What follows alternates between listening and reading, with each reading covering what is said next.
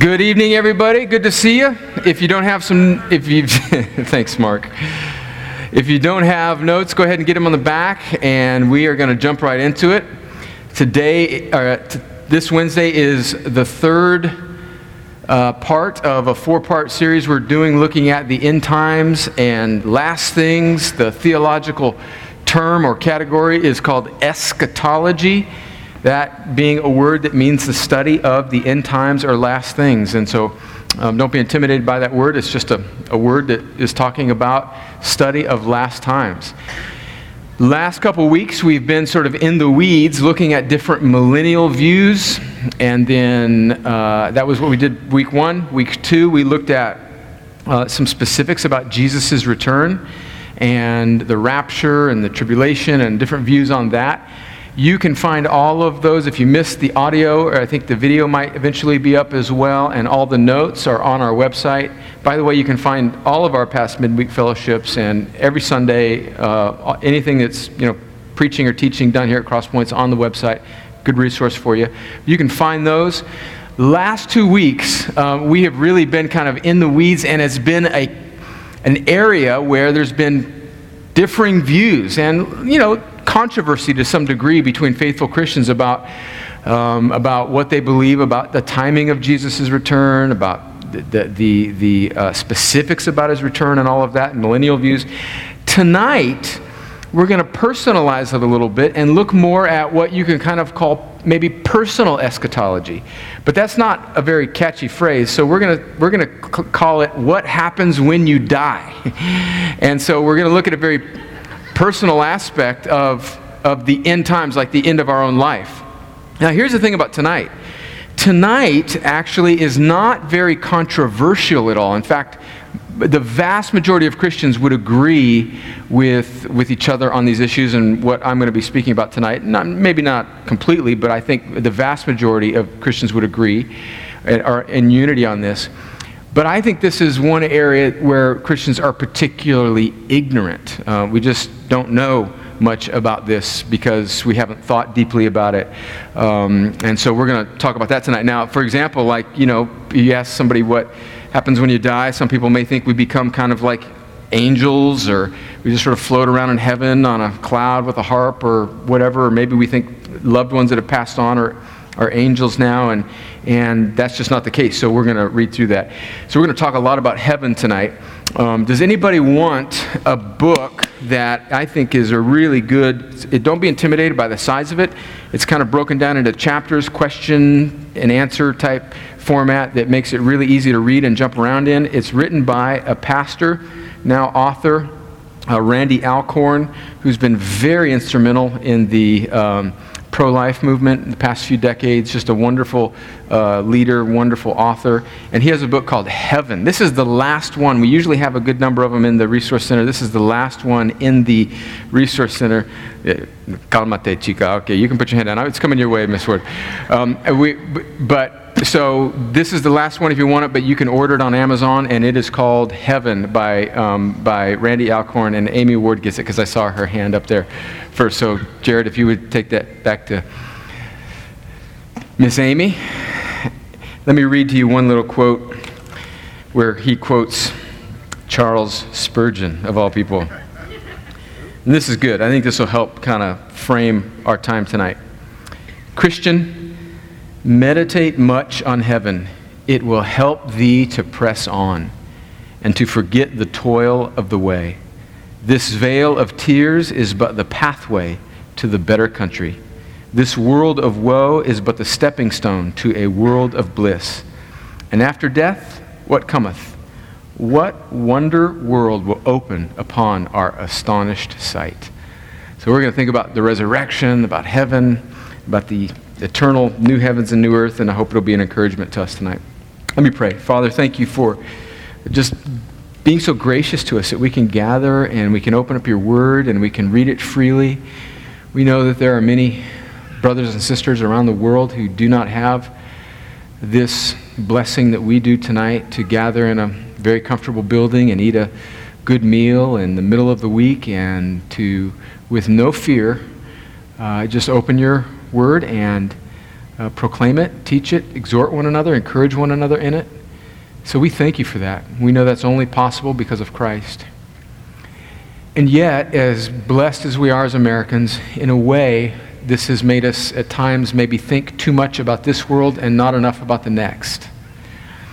And so, as we thank you for the blessings of our circumstance, I do pray that you would give us your grace to not be lulled to sleep by them, but that you would stir in us a longing for eternity, and you would stir in us a longing for the world and the age to come that you are recreating, and that it would burden our hearts to be better witnesses for you in our time and place.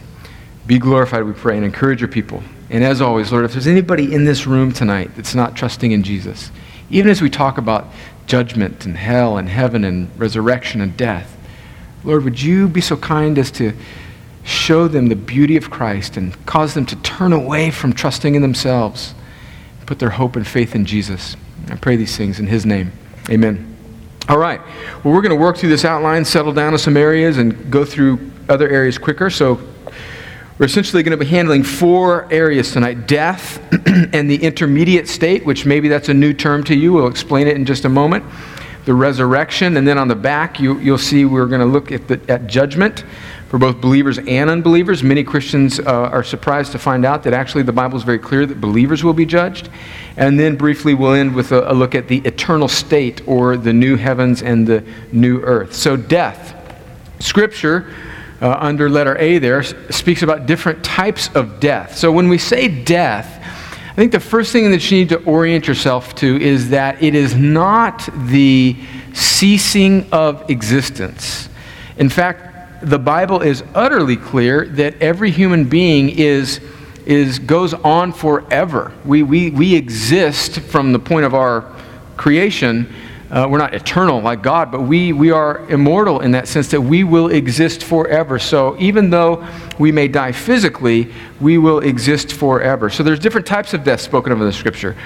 One clearly is, I think, even primarily significantly as well, as spiritual death. We see that in Genesis chapter 3, where Adam and Eve sin against God, and they are separated from God. They're judged, they're condemned, and excommunicated. They're kicked out of the Garden of Eden, and that's when, to be separated from God, even though they were still alive physically, there was a sentence of death on them spiritually by God at that moment. And then we see that sort of spelled out more clearly in the New Testament in Romans chapter 5, where the Apostle Paul writes, "Therefore, just as sin came into the world through one man, and death through sin, so death spread to all men because all sinned." So we see this clear entrance of death into the world, spiritual death, in the garden. That spiritual death, to be separated from God, then also had as one of its consequences physical death. So in Hebrews 9, verse 27, I don't know if we have it on the screen, you can see there that, do we have that? Hebrews 9, and just as it is appointed for man to die once, and after that comes the judgment. So there's physical death, which is an aspect of death in the Scripture as well. And then there is eternal death as well that is spoken of in the Scriptures in Revelation 20, 13 through 15, Revelation 21, verse 8, where it speaks about the final judgment of the wicked, and it says that they go into this eternal death. In fact, I'll read that. "The sea gave up the dead who were in it. Death and Hades gave up the dead who were in them, and they were judged, each one of them according to what they had done." And then death and Hades were thrown into the lake of fire. This is the second death, the lake of fire. But even then, and we'll look at this in a moment, that second death for those who are wicked and judged, unbelievers, it's not a ceasing of existence, which is a view called annihilationism, and we'll get into that in a second, that meaning like we cease to exist if we're not in Christ. So we will exist forever, and death will be, this state of separation from God will be eternal. Okay, so let's now zero in on what happens to Christians when they die. letter B there. After physical death, the believer goes immediately into the presence of the Lord, awaiting, and this is where a lot of the confusion comes, I think just maybe ignorance, awaiting the full consummation of their salvation and the reuniting of their soul and body. And I'm going to use the word soul and spirit here interchangeably. There's, I think, a little kind of minor debate amongst Christians about whether or not man is broken up into three parts: body, soul, and spirit, or are soul and spirit kind of used interchangeably?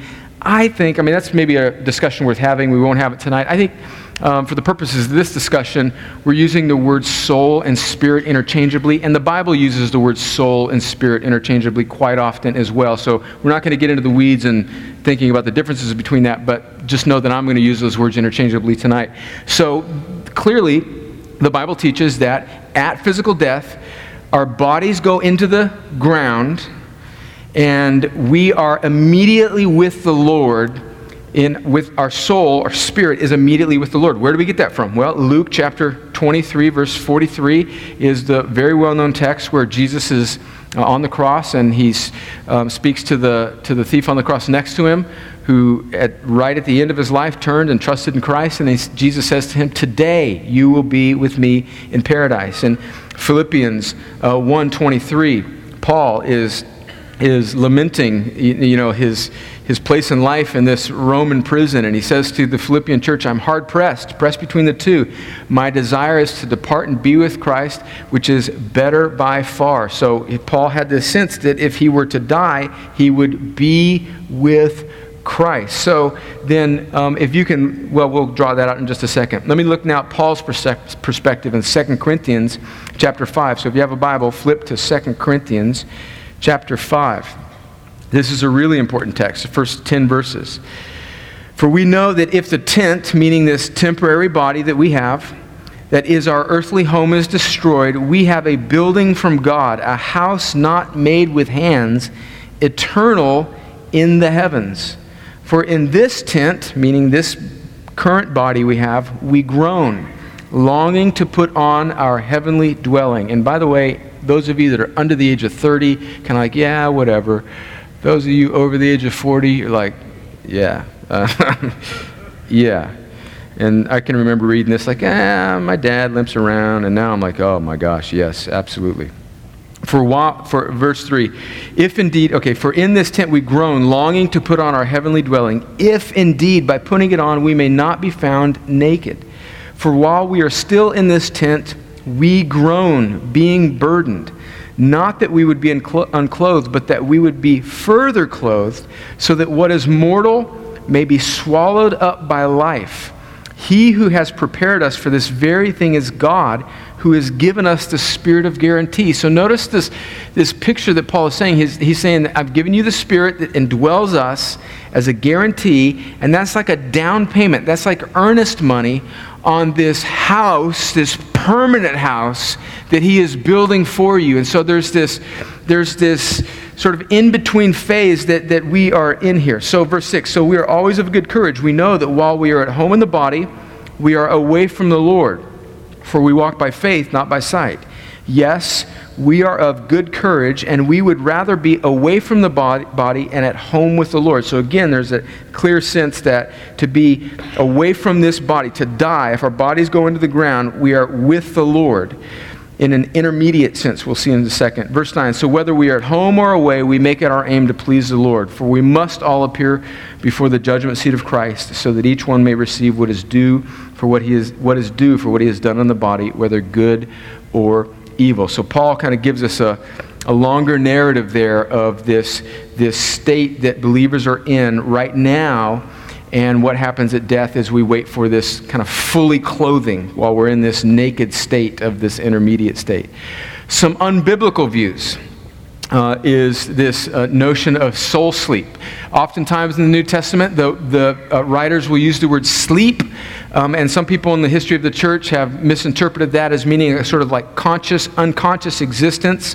That's clearly not the case, because we see in even the verses we've read that Jesus says, "Today you will be with me in paradise." That there doesn't seem to be any sense of unconsciousness there. Purgatory is a Catholic and very, very unbiblical perspective. That if you grew up Catholic, I'm just going to push on you just a little bit right now, and so don't get too mad at me, but I grew up around a bunch of Catholics in Southern California, and I come from a family that used to be Catholic, and so I'm real familiar with, I think the danger of this idea of purgatory. Purgatory is this idea that there is a kind of like a middle ground place for people, like a waiting ground that they go when they die. It's not hell and it's not heaven, and it's kind of a middle ground that you can, after you've died, you can be prayed out of, okay? If you have relatives who are, doing good deeds and praying you out of it. Where does that come from? Because that is not in the Bible. Well, it comes from one of the writings that is part of the intertestamental writing, the Apocrypha, which is a group of books that were written between the two testaments that neither the Jews nor the early church or anybody in the church, really the faithful sliver of the church, has accepted as being in the Bible, but it was literature that contains history of the Jewish people between the testaments. Some of it has very helpful and true history, but it was never recognized as being divinely inspired and from God. And there is a passage in one of those books, 2 Maccabees, that talks about this instance of praying for the dead to sort of release them from, kind of their where they are. And centuries later, in the early development of the Catholic Church, and I'm not saying this to be unnecessarily harsh on the Catholic Church, but this is, I think, just the truth, is that as the Catholic Church was progressing and their system became, kind of the way kind of a merit-based salvation system, and as they were building the Basilica in Rome and they needed to fund a lot of the building of the idea of attaching, merit to people giving to the church became kind of very convenient. And so what happened is giving to the church and things that you would do became sort of merits or good things that you could use to spring your dead relatives from this middle waiting place called purgatory. In fact, this doctrine of purgatory actually became one of the things that incited Martin Luther and started this crazy little thing we like to call the Reformation. Because there was this Catholic fundraiser going around Germany at the time, and he had this little phrase, I can't remember exactly what it is, but they were trying to raise money for the building of the Basilica, the cathedral in Rome, and it was like a little jingle, like a little commercial jingle, something along the lines of, he's wanting people to give, and he says, when the copper in the bowl doth ring, a soul from purgatory springs, and it was based on this sort of, obscure verse in 2 Maccabees that the Catholic Church puts in their Bible, which nobody in the history of the church, not the Jews in the Old Testament, Jesus, not anybody in the early church accepted as divinely inspired, but they put these in the Bible, I think, to help support their doctrine of purgatory, which then helps to support the financing of all these things that they wanted to do, because so that's kind of, and so Luther heard this, and he was at the same time he was reading his Bible, and he just went berserk, and he just went crazy, and that's kind of what started that's what caused him to nail the 95 Thesis to the door. There's a lot more to it. That's a big, I'm painting with broad brushes there, but my point is purgatory is not in the Bible. That's where it came from. And it's not just unhelpful, friends, it's heretical. Because, do you see the danger in it?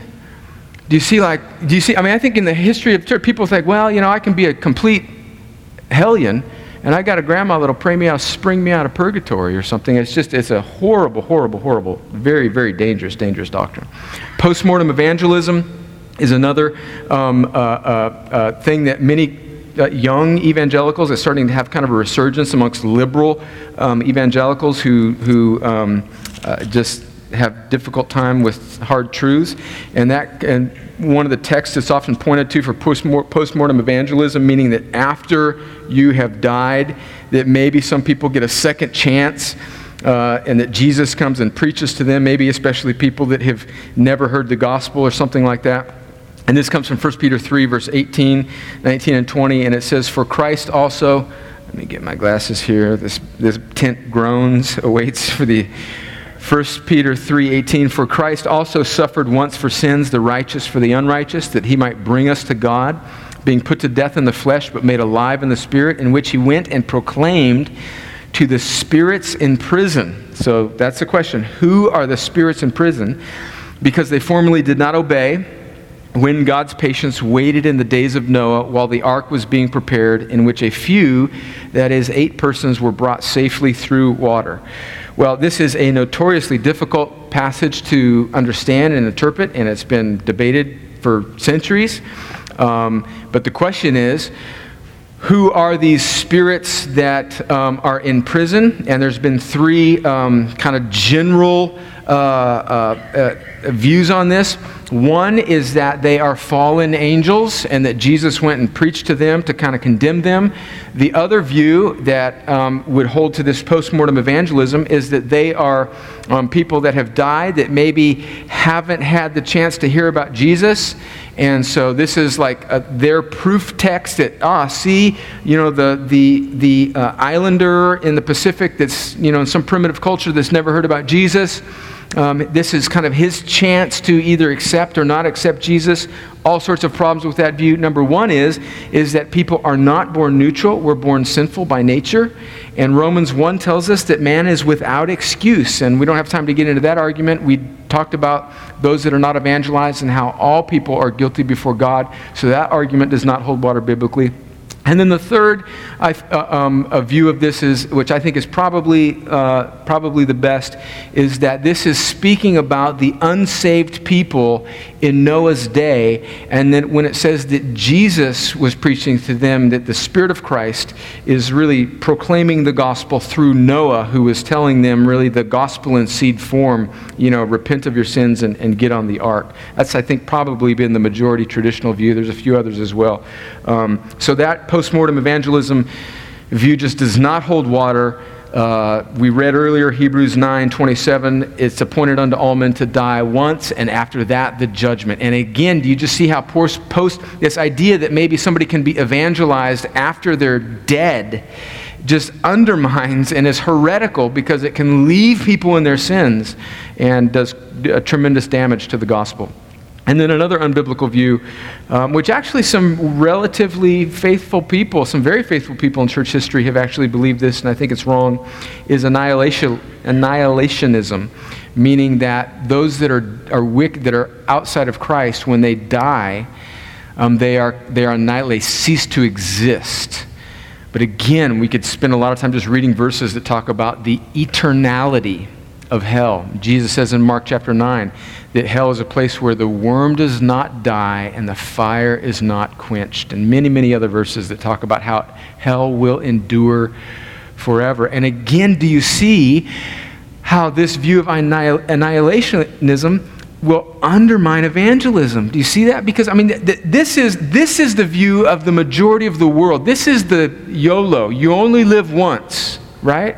And so their wager is, if there's a God, well, I'm not really, okay, maybe I'm missing out on heaven, but I'm just going to be annihilated. So just do whatever you want to do, because there's no consequence, right? And do you see how these views, when faithful Christians adopt them, they really undermine the gospel, and they're just clearly unbiblical. And then finally, and we'll draw a little picture here to give you a sense that from all of this, we compiled this clear teaching in the Scripture that there is a difference between if a meteor were to hit, Cross Point tonight, and we were all in Christ and we were all to die, we would, from what we've read, our bodies would go into the ground and our spirits would immediately go and be with the Lord. But where we would be at that point is not the heavens, the new heavens and the new earth that will eventually come. Because we're going to read about here in the resurrection that there is a new heaven and new earth and an eternity that awaits us at Jesus' return that won't be sort of this intermediate state. So let's draw this out. So here we are. This is a person, and this is the moment of death right here, okay? And then they're going along, and it's before Jesus has returned, okay? And then Jesus returns. And depending on your millennial view, and we won't get into those weeds again today, so don't get excited, boys and girls. I know you want a little bit of controversy tonight, but you're not going to get it. You're just not going to get it. When Jesus returns, whether the judgment happens then or after the millennium or whatever, let's just say for the sake of simplicity of argument, Jesus returns, we've got the judgment, and at this point here, then the new heavens and the new earth and eternity begins. Then this is when Revelation 20 and 21 speak about this new heaven, this new earth, the consummation of all things. And we'll read about it in a second in 1 Corinthians 15, where our bodies and our soul are reunited. And so this is Will Hawk's favorite text in the Bible because he's one of those weird zombie lovers, right? And he just loves the idea of like people coming up from the grave. The good news is, and I always try and tell Will this, is we're not going to be like those ugly zombies in Walking Dead where our bodies are going to be glorified. He knows that, but I just get on him. We're going to be so there's this waiting period where there is this resurrection, which we're going to read about in a second. And at this resurrection in 1 Corinthians 15, there is a reuniting of our bodies, which are now made new and glorified with our spirits that have been in heaven. So at the moment of death, our bodies go into the ground, right? And our spirits, or soul, however you want to say that, are in heaven. But this is in Randy Alcorn in his book, which I think is a very helpful phrase, he says there's a difference between this present heaven or this intermediate state, and the new heavens and new earth that will come after the return of Jesus. Does that make sense? So he says, it's kind of like this. He says, you're in heaven, so if you have a loved one that just passed on, they're in heaven, but it's not a final and fully consummated kingdom of heaven yet, right? Now, it's way better than this bad boy. It is better by far, Paul says in Philippians 1. So there's no lack here, but it gets even better.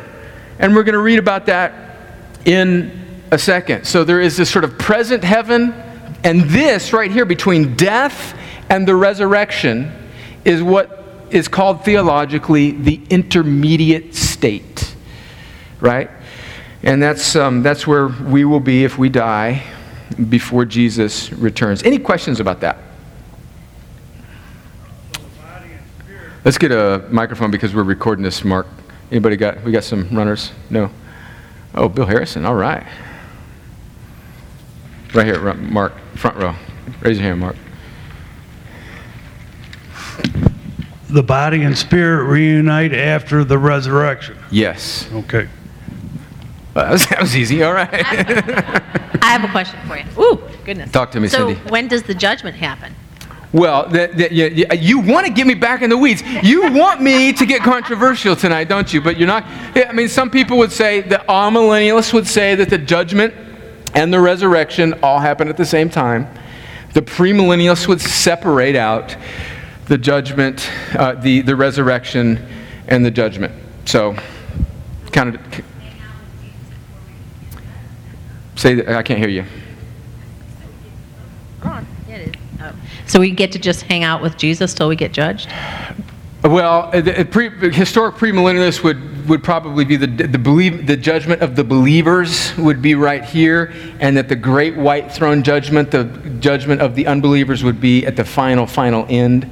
If you're viewing the millennium, Jesus' return is coming before the millennium. Secondary issues, but yeah. Good question. Somebody else? One more question Okay. on the question row. Yeah. when does chronological time stop? I mean, have believers that died 500 clock years ago beat me to heaven by 500 years?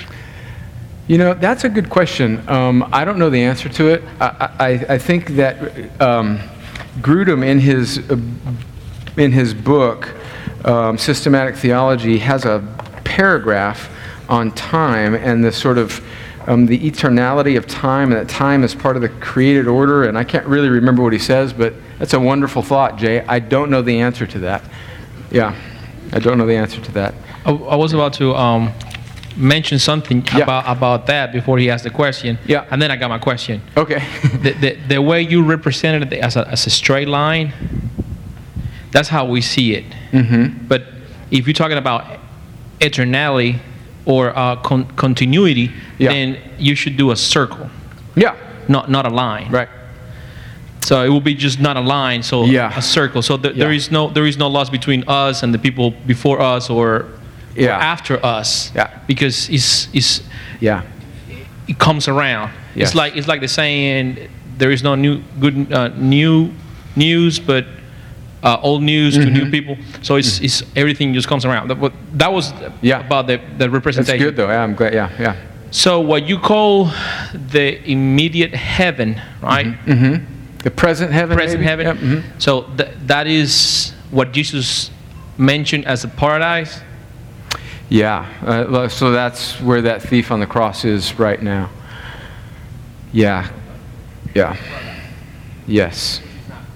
Which is not, but the Bible's going to use these things interchangeably, heaven, paradise, so I'm just saying that there is this heaven, paradise, whatever you want to call it, by different biblical terms, and Frank's had his hand up for a while. I think he's got a mic. Oh, he's got a mic. Is that it's awaiting its final consummation after the resurrection and judgment. Yeah. And after the glorification of the believers. Yeah. Frank. Check. Couple things. I didn't know whether I should bring it up, but we're talking about it anyway. Yeah. First off, in my study of hell and death and Sheol and Hades, to me it seems like, and I think it's perfectly compatible with what you're talking about, there seemed to be a cataclysmic change in the position after our physical death when Christ died. The Old Testament consistently talks about Hades and Sheol, and everyone who dies goes there.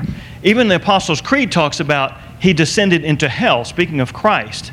Yeah. And it would also be compatible with the Peter scripture where he descended into hell, broke the gates of Sheol and Hades, and created a new paradise. He took his holy ones, he took those who had faith and revealed the mystery that had been hidden all the time, all in time before that. Mm-hmm. That's my first point. Mm-hmm. That's kind of the way I look at it, but it doesn't, anyway, it's compatible. And I don't necessarily agree. I think that's a good thought, but even that post-resurrection of Jesus, heaven still awaits a further and final even consummation at the second coming of Jesus. Okay, the other point has to do with, we were just talking about a timeline. God, as we would all agree, is beyond time. In my mind, now this I can't defend scripturally, but I also can't say that it's wrong. When we die, the way I picture it is we immediately go into a state of timelessness, and we immediately go to meet at that time in second chapter of Philippians, where every knee shall bow, every tongue confess, on the earth, under the earth, over the earth, Jesus Christ is Lord. Then comes the judgment.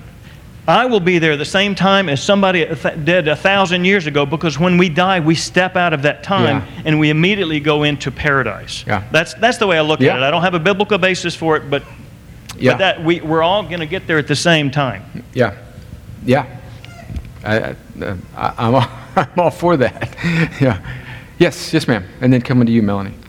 I thought when my mom always told me when a person get ready to go up to heaven, the Lord flashes your whole life from birth until all the things you have did in front of your eyes. Like you see everything you've been done. Mm-hmm. Yes, and we're going to get to that in just a moment when we get to judgment. Yeah, and we're going to, how we do. There is a sense that we have to give an account for every deed that we've done. So you're right, and we're going to get to that at the end in judgment. Melanie, did you have your hand up? Yes, Oh, I'm sorry. Did you guys bring your own microphones? There's microphones everywhere. What's going on? Bill gave it to me. What's going on here? Maybe I'm just missing something, but I honestly, I don't see why we care if somebody made it 500 years before us. It's also what we don't deserve. Yeah. And so I guess I'm serious. I mean, we're what? competitive alpha males, Melanie. That's what we do. We compete. We don't want. No, I'm just kidding. No, I mean really. So what is, for the people who've asked the question? Yeah. I mean, why are you asking the question? I don't mean that in an ugly way. I truly don't. I just want. No, I think we're just speculating about it. I think people are just kind of wondering. Oh, okay. I just thought, am I missing something here? So those of you that asked that question, you need to see Melanie after this. And I know exactly. I understand what you're saying. Yeah, I think we're just kind of brainstorming a little bit. But yeah, somebody else. Yeah, somebody else had brought their microphone. John. Oh, Ashley, hello. Talk to me. How are you? Hi, how are you? ¿Cómo estás? Good to see you. Yeah, good to see you. Sorry. So I had a question, but then I had another question because you said something else. So really quick. So are we going to be I thought this was going to be like an easy night. Okay, go ahead. No, I'm just kidding. Go No, ahead. not with us here. Yeah. So are we going to get judged when we die, or do we have to wait for Jesus' resurrection and judgment then? Yeah, now that's a really insightful question. I think that there is a judgment, like at the moment of death, unto life or unto heaven or hell, right? And that is whether you're in Christ or not. Clearly, that is a judgment in a sense, yes. But as your friend next to you has mentioned, that the Bible also speaks, which we'll get to, about a more specific judgment that even believers will have to go through, that have even been in heaven, and whether that happens, I don't know. I mean, there's a timing questions about all that. We'll have to figure that out someday. But yeah, we'll read those scriptures in a second. Second question. Okay, that makes a lot of sense. Now, don't be now. When I say judgment, don't think fear or think. Romans 8:1 says there is no condemnation for those who are in Christ. So don't be. We're gonna talk about that in a second. But there is a sense in which we're judged. Yes. Okay, so my real question was: are you gonna touch on? I think I read a verse the other day in Revelations about 1,000 years of peace, and then the devil being loose after that or something. Yeah, Ashley. We actually handled that last 2 weeks, and so you're I'll catch up on it. You're gonna have to go and get that. Forgive me. See, you're just trying to draw me back into the weeds. Yeah. Thank you. You're welcome. Right. So I got Ken. mine. Oh, okay. Go ahead, John. John, then Ken. So just to be the other side of the question about, I do believe eternity is so different than what we're living in right now, or the state we're in right now, that we really can't understand it, and I don't really try to. But there is a place over in Revelations where it asks the question, how long will it be before you avenge us on the earth? The souls of those that were slain and martyred for Christ, and he said to wait a little while longer. So everybody ain't there yet during that time. Now maybe they won't have any memory or knowledge of that later when everybody gets together. I don't know, but in a sense there are people. And the other thing is, it said there's a great cloud of witnesses. Well, what's that about? You know what I mean? So somebody's up there. Yep. Amen. Sam.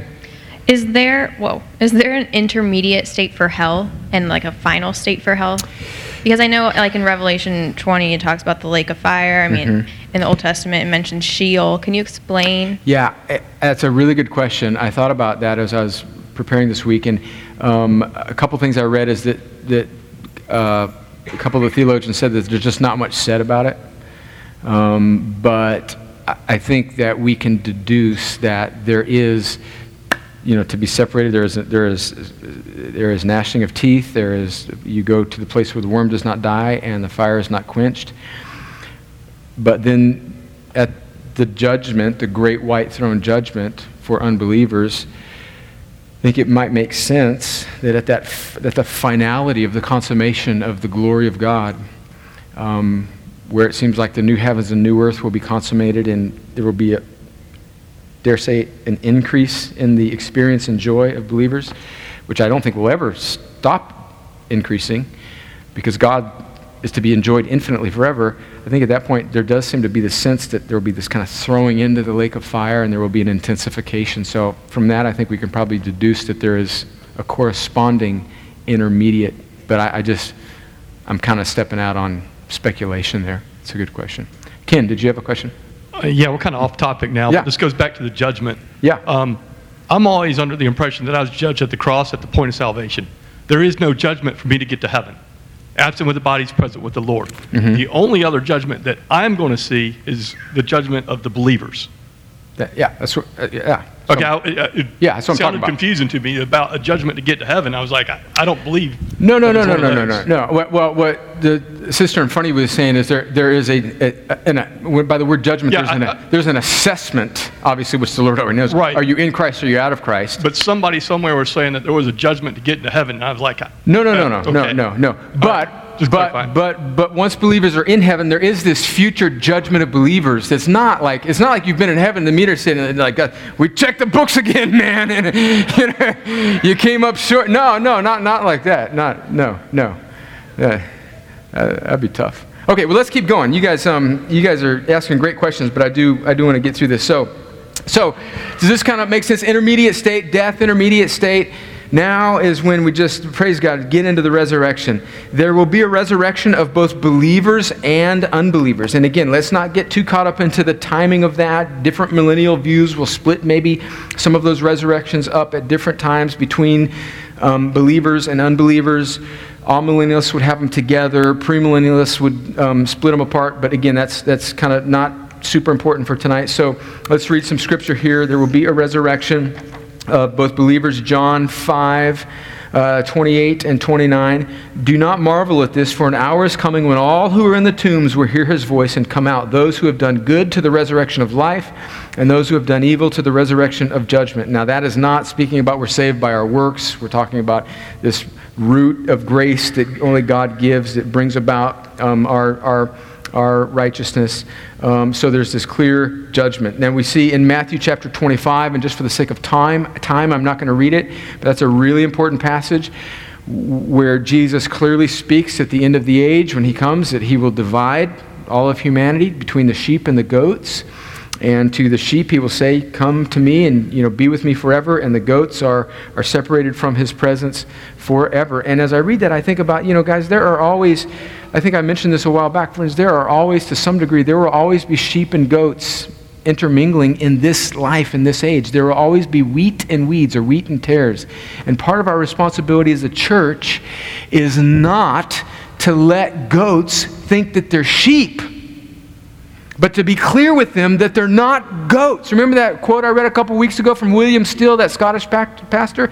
He says, let's not try and entertain goats in the sheep pasture. Let goats be goats out in goat land.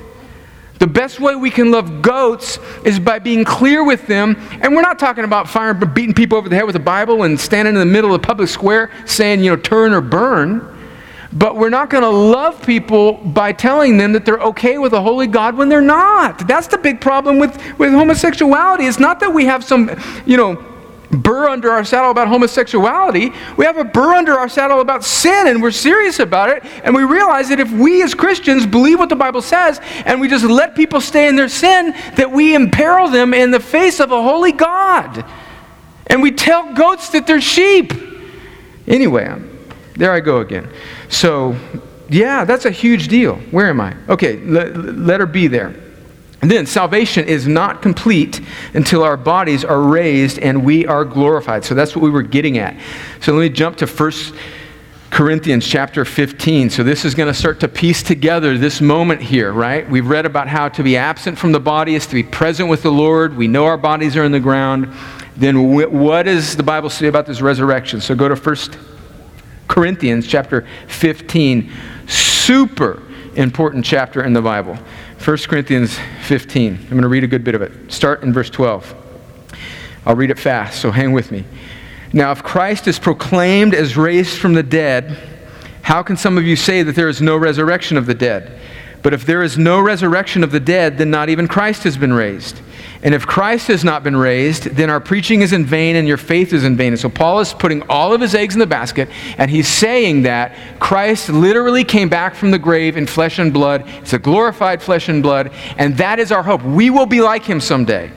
And if that's not true, then everything we're doing here is in vain, he says. Verse 15, For we are even found to be misrepresenting God because we testified about God that he raised Christ, whom he did not raise, if it is true that the dead are not raised. For if the dead are not raised, not even Christ has been raised. So Paul's saying if there's no resurrection, then even Jesus didn't come back from the dead. Verse 17, And if Christ has not been raised, your faith is futile and you are still in your sins. A couple years ago, a very famous, not very famous, but a well-known leader of a well-known mainline American denomination was asked the question, a hypothetical question, if you could, sort of with some certainty, empirical evidence, if we could prove that the resurrection didn't happen, would you still be a Christian? And he said, well, yes, I would still be a Christian because Jesus has been risen in my hearts and his teachings were so powerful that... And Paul is saying the actual opposite. He's saying, you know what?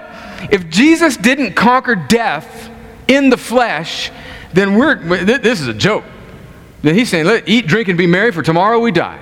And he's putting all of his eggs in one basket, and I love that. And which gets you to the point, friends, Christianity at its core is not ethics and morality and teaching. It is the supernatural event of God conquering death. I mean, it's supernatural. It's a miracle. It's miraculous. It's not a set of propositions that can out-rationalize the world. It's a miracle. We believe crazier things than the fact that a man should be married to a woman. We believe that God became a man, died, and came back to life. That's crazy. Amen. Verse 18, Then those who have fallen asleep in Christ have perished. If in Christ we have hope in this life only, we are of all people most to be pitied. But in fact, Christ has been raised from the dead, the firstfruits who have fallen asleep. For as by a man came death... Okay, let me skip ahead to verse 35. But someone will ask, how are the dead raised? With what kind of body do they come? You foolish person, what you sow does not come to life until it dies. And what you sow is not the body that is to be, but a bare kernel, perhaps of wheat or of some other grain. But God gives it a body as he has chosen, and to each kind of seed its own body. For not all flesh is the same, but there is one kind for humans, another for animals, another for birds, and another for fish. There are heavenly bodies and earthly bodies, but the glory of the heavenly is of one kind, and the glory of the earthly is of another. There is the one glory of the sun, and another glory of the moon, and another glory of the stars, for stars differ from star in glory. So it is with the resurrection of the dead. What is sown is perishable. In other words, this mortal life, that seed goes into the ground. What is raised, the resurrected life and body, is imperishable. It's sown in dishonor. It's sinful. It's fallen.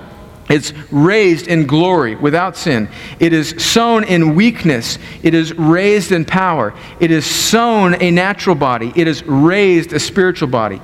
If there's a natural body, there's also a spiritual body. Thus it is written, the first man, Adam, became a living being. The last man, Adam, became a life-giving spirit. But it is not the spiritual that is first, but the natural, and then the spiritual. So this natural seed goes into the ground, dies, and is raised a spiritual, resurrected body. The first man was from the earth, a man of dust. The second man is from heaven. As was the man of dust, so also those who are of the dust. And as is the man of heaven, so also are those who are of heaven. Just as we have been born in the image of the man of dust, that's Adam, we shall also bear the image of the man of heaven. And lest we be tempted that Paul is spiritualizing this and saying that we're just raised spiritually, Jesus came back in the flesh. Remember, that was his argument at the beginning of 15, that it is this glorified, resurrected flesh. So we could keep reading, but Paul is hanging all of his argument on the fact that we will be like Jesus. So believers will receive resurrected bodies like Christ. Philippians 3, verse 21 says that he will transform our lowly bodies to be like his glorious body by the power that enables him to even subject all things to himself. So that's why it's so important at the end of John, where Jesus is telling John, put your finger in my hand, put your side, he can touch. That's why it's so important that Jesus has this meal on the beach with the disciples after the resurrection. Those are things that the Holy Spirit is writing into the Bible to show us that Jesus has real, but now glorified flesh. So we shall be like Jesus. And then 1 John 3:2, beloved, we are God's children now, and what we will be at the resurrection has not yet appeared, but we know that when he appears, we shall be like him because we shall see him as he is. So we will have this resurrected body, and God will unite our bodies, which are ashes, which may be disintegrated, which may be blown up by war, obviously turned into dust by the supernatural. The same God who raised Jesus from the dead will raise our ashed bodies and reunite, and we will be glorified like Jesus in our glorified bodies. Now, what does that glorified body look like? How old will we be? I don't know. I don't know. I don't know. But I do know this. If we think in terms of the fact that we're all going to look like, the guys are going to look like George Clooney and Brad Pitt, and the girls are going to look like, Giselle Bunchkin and Tom Brady's wife or whoever, Jennifer Aniston. I think we're thinking way too low. Here's what this author says that wrote a real helpful book on this. The pattern, it's called What Happens After I Die. The pattern for the Christian's everlasting body is not a sultry young model sauntering along a Paris fashion runway, nor is it the muscle boy with his oiled six-pack abs and 3 days without a razor stubble on his squared chin. The spiritual body of resurrection will be more permanent and attractive to behold than its weak physical predecessor could ever be, because its prototype is the risen form of Jesus. A new mode of attractiveness, and by the way, it's attractiveness that's not tainted by the rummage of sexual sin, right? Praise God. A new mode of attractiveness is seen in him. Paul wrote, there are heavenly bodies and earthly bodies, but the glory of the heavenly is of one kind, and the glory of the earthly is of another. So he goes on to say that how the glorified body, we could spend all night talking about that. Who knows what it's going to be like? Will babies that die in infancy, will they be mature adults? I think that's probably a natural deduction. I don't know. But it will be glorious because we will be like Jesus. Praise God, right? Praise God, whatever that looks like. Okay, a couple things there. We noted it's imperishable, it's glorious, it's powerful, it's spiritual. Doesn't mean that it's disembodied. We'll have real glorified flesh. A couple implications of the resurrection. One is just the importance of the body. The body we have now, it's not like the better we take care of it, the more glorified our body will be. But I think that Christians, and this gets into point number 2 there, is that we should reject sort of the myth or the false view of Gnosticism. And Gnosticism was a view, especially in the early church, that viewed that the only thing in the universe that was important was the spiritual realm, and the physical realm just had no consequence at all. And that led to all sorts of sin, so there were some people that were kind of following this Greek philosophy, and they were saying, well, the only thing that's really important is the spirit, and the body is of no importance at all. And that's one of the reasons that John wrote 1 John to talk about the reality of Jesus' flesh, that Jesus came in the flesh. And what were the consequences of Gnosticism? Well, if my heart is right with God, then that's okay, and I can do whatever I want with my body because my body doesn't matter, right? And you can see how that can lead you into all sorts of sin. And I think Christians can be kind of caught up into this today that, I can just kind of do whatever because, I'm going to get a glorified body. I think that as we look at the glorified body that is to come, I think it gives even more weight and importance to even just this physical world that we're in. And so I think that we should realize that, all of this will be renewed. Our whole bodies, this whole creation will be renewed. But I think it should push us into a greater appreciation for the temple, even the temporary temple that we do now have that houses our spirit. So, any questions about the resurrection before we get into the judgment? Any questions at all? So you guys were all excited about death, but nothing on the resurrection. Oh, all right. Very cheerful crew I got in here tonight. Sam. So are unbelievers, they're also getting a new body? Bible doesn't say, you're on that point. You're sniffing this out. Yeah, it's very insightful. Doesn't really say much about, the Bible doesn't really speak to that I know of. I searched for that. Because there is a bodily resurrection of all people, correct? Yeah, I would think that, I don't know. I'm not exactly sure. I think that they will be raised, yes. Okay. But I don't think the Bible gives us any passage like 1 Corinthians 15, which is speaking about believers for unbelievers. Okay. So that's a good question. I don't know, Sam. Yeah. Lewis. How do you see the Jesus' story of Lazarus? Talking about the rich guy who was in hell, and then Lazarus who was in Abraham's arms, kind of way. Abraham's bosom. Yeah. Yeah, I think Abraham's bosom, some people have thought, was that purgatory? Is that sort of this waiting place? Is that show? I think that's just a Hebrew mindset for heaven. I think that is that rich man. I think that's heaven and hell there that's going on. So you take it more literally, like he was making a point, but he was actually describing what he was going to be. Yeah, I think that parable that Jesus offers there, that story in Luke chapter 16, is just underlining the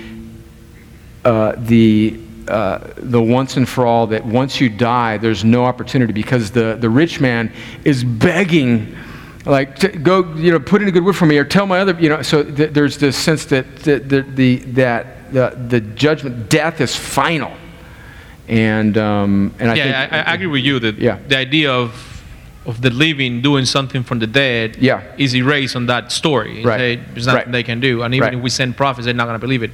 That's what he said. But the description of hell right there, like the way he described hell as a not as a place where you're completely absent of the presence of God, because that will contradict Psalms 139. Said God is everywhere. So if God is everywhere, then it will be a place where He's not it. It's more like that God is there, but you cannot access to Him. Like you're cast out, right? Yeah. And how dreadful that would be. And everything is like suffering. Like you all thirsty and all want to sleep and can, and you all restful and cannot rest, and all kind of hungry cannot eat. All that. The active, eternal judgment and punishment of God on you. Amen. All right, well, let's get into judgment. Flipping the page there. Believers will be judged, getting into a little bit of the discussion we had earlier. So Romans chapter 14. Why do you pass judgment on your brother? Or you, why do you despise your brother? For we will all stand before the judgment seat of God. For it is written, as I live, says the Lord, every knee shall bow to me, and every tongue confess to God. So then each of us will give an account of himself to God. So there's this sense that, of course, we're not earning our salvation by any stretch of the imagination, but there's this sense that we will give an account. We read it a little bit earlier, 2 Corinthians chapter 5, verse 10. For we must all appear before the judgment seat of Christ, so that each one may receive what is due for what he has done in the body, whether good or evil. So there will be judgment, and it seems that also that there will be degrees of rewards for believers. So let's read, and then let's stop and make a few comments, because we're getting into, I think we've got to be real careful about how we say things here. 1 Corinthians 3, verse 12 through 15. Now, if anyone builds on the foundation with gold, silver, precious stones, wood, hay, straw, each one's work will become manifest, for the day will disclose it. So Paul's speaking to Christians here, because it will be revealed by fire, and the fire will test what sort of work each one has done. If the work that anyone has built on the foundation survives, he will receive a reward. If anyone's work is burned up, he will suffer loss, though he himself will be saved, but only as through fire. So there's this clear sense, and we could read in Luke as well. We don't have time to do that. That there's this giving of account of our deeds and degrees of reward for believers. Now, That brings up all sorts of questions, I realize. This is not anything that Christians need to fear as a condemnation. Romans 8:1 says that there is therefore now no condemnation for those who are in Christ Jesus. Let me skip down to letter D there. We may ask, why is this final judgment necessary? Here's just the kind of the best answer I can give you. Can't point to a Bible verse.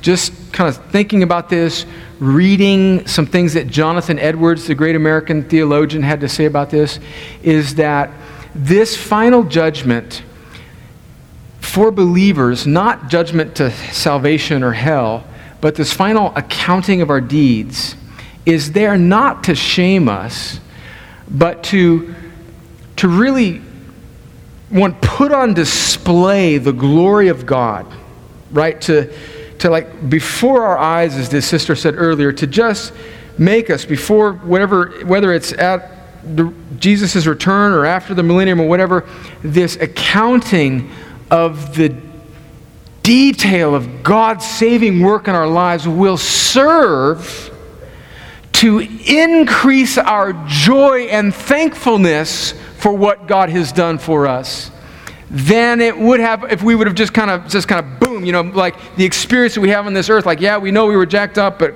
God saved me, and I think He saved me from a lot of stuff. But there's coming that day when everything will kind of be exposed, and I will give an account. And what will happen in that moment is, because I'm covered in Christ, I won't feel any condemnation, but it will serve to deepen the display of His glory in my life and the joy that I feel in being saved from this account of every deed.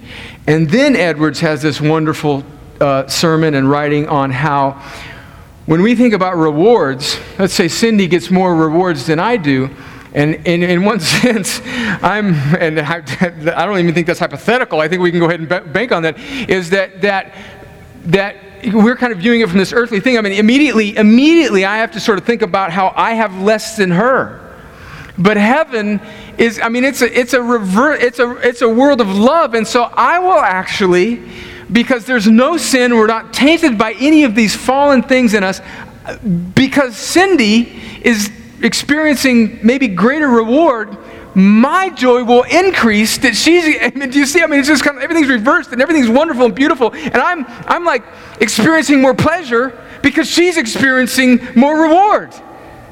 And it's so wonderful, right? It's just so wonderful. Can you imagine being free from every ulterior motive, every little competitive thing in us? That's heaven, man. And praise God for that. That's the best I can do for you as to the purposes of this judgment. Anybody else have any thoughts on that or questions? Yes, Melanie. Let's get the mic. I thought you brought your own mic tonight. I'm sorry. Well, we got to record it. Is there some place in heaven, it seems like, in the scriptures, that talks about us giving our crowns to the Lord? Yeah, well, I think we see that in that text that we read this last Sunday in 1 Thessalonians. I wanted to verify that. So, along those lines, one of the things that's been helpful to me in thinking about, the purpose of rewards, because, we've all heard so many people say, oh, well, I won't care, I'll just be so glad that I got there. And I've thought about the fact that, for instance, there have been times when my husband gave me a present, and it was a glorious present. Yeah. How much better I felt receiving that. Yeah. When I had something good to give back to him versus, oh, well, I've just been flippant about this whole thing. Yeah. And the same thing with Christ. In the same manner, it talks about we have, these crowns, and some will be wood, hay, and stubble. Yeah. I don't want a Burger King crown to throw at Jesus' feet. Yeah. I want something that's going to be good. And so I think that motivation. Yeah, I think it motivates. I think it serves as a matter. We get to that point E there. it serves as a motivation for holy living. I think certainly, absolutely. And so I think we need to take that in. I don't think we can clearly see unbelievers will be judged. I don't think we need to read those scriptures. You can read them on your own. There will be a great white throne judgment. There will be degrees of punishment for unbelievers as well that you can read about there. Angels will be judged. In fact, 1 Corinthians 6 says that we will judge angels. And so that's an interesting thing to think about. So judgment is not something that we should fear in the sense of dreading condemnation, but it's something that should cause us to be very, I think you hit that right on the nose, Melanie, is it should cause us to long for more joy and adoration and glory in God. And that's what judgment is. Okay, let's finish up. Yeah, somebody back here? Yeah. I want Aaron? Aaron, yeah. Hey, buddy, how you doing? Hey, it's been a while. Yeah. I wanted to ask, do you think there's any place for regret for a believer looking, in heaven, looking back on their life? Not the kind of regret that's, demoralizing, where it just, keeps you in sadness. But do you think that there could be a person who looks back on, the way that they live their life, whether that's at the time of the believer's judgment or not, and there is, maybe a kind of sorrow for missing opportunities to make much of Christ. Yeah. Maybe the person on their deathbed who lived like a hellion for their whole lives, and made it to heaven through Christ on their deathbed. Is there any place for that? It's a good question. Certainly before we die, I think people experience that. I don't know. Does anybody have any thoughts on that? I would say that probably, if that's the case, that instant, that moment, there may be all these emotions going through, but it'll be swallowed up in joy. So that's a good thought, Aaron. I'm not sure that I can give you I'd have to think about that. Cindy.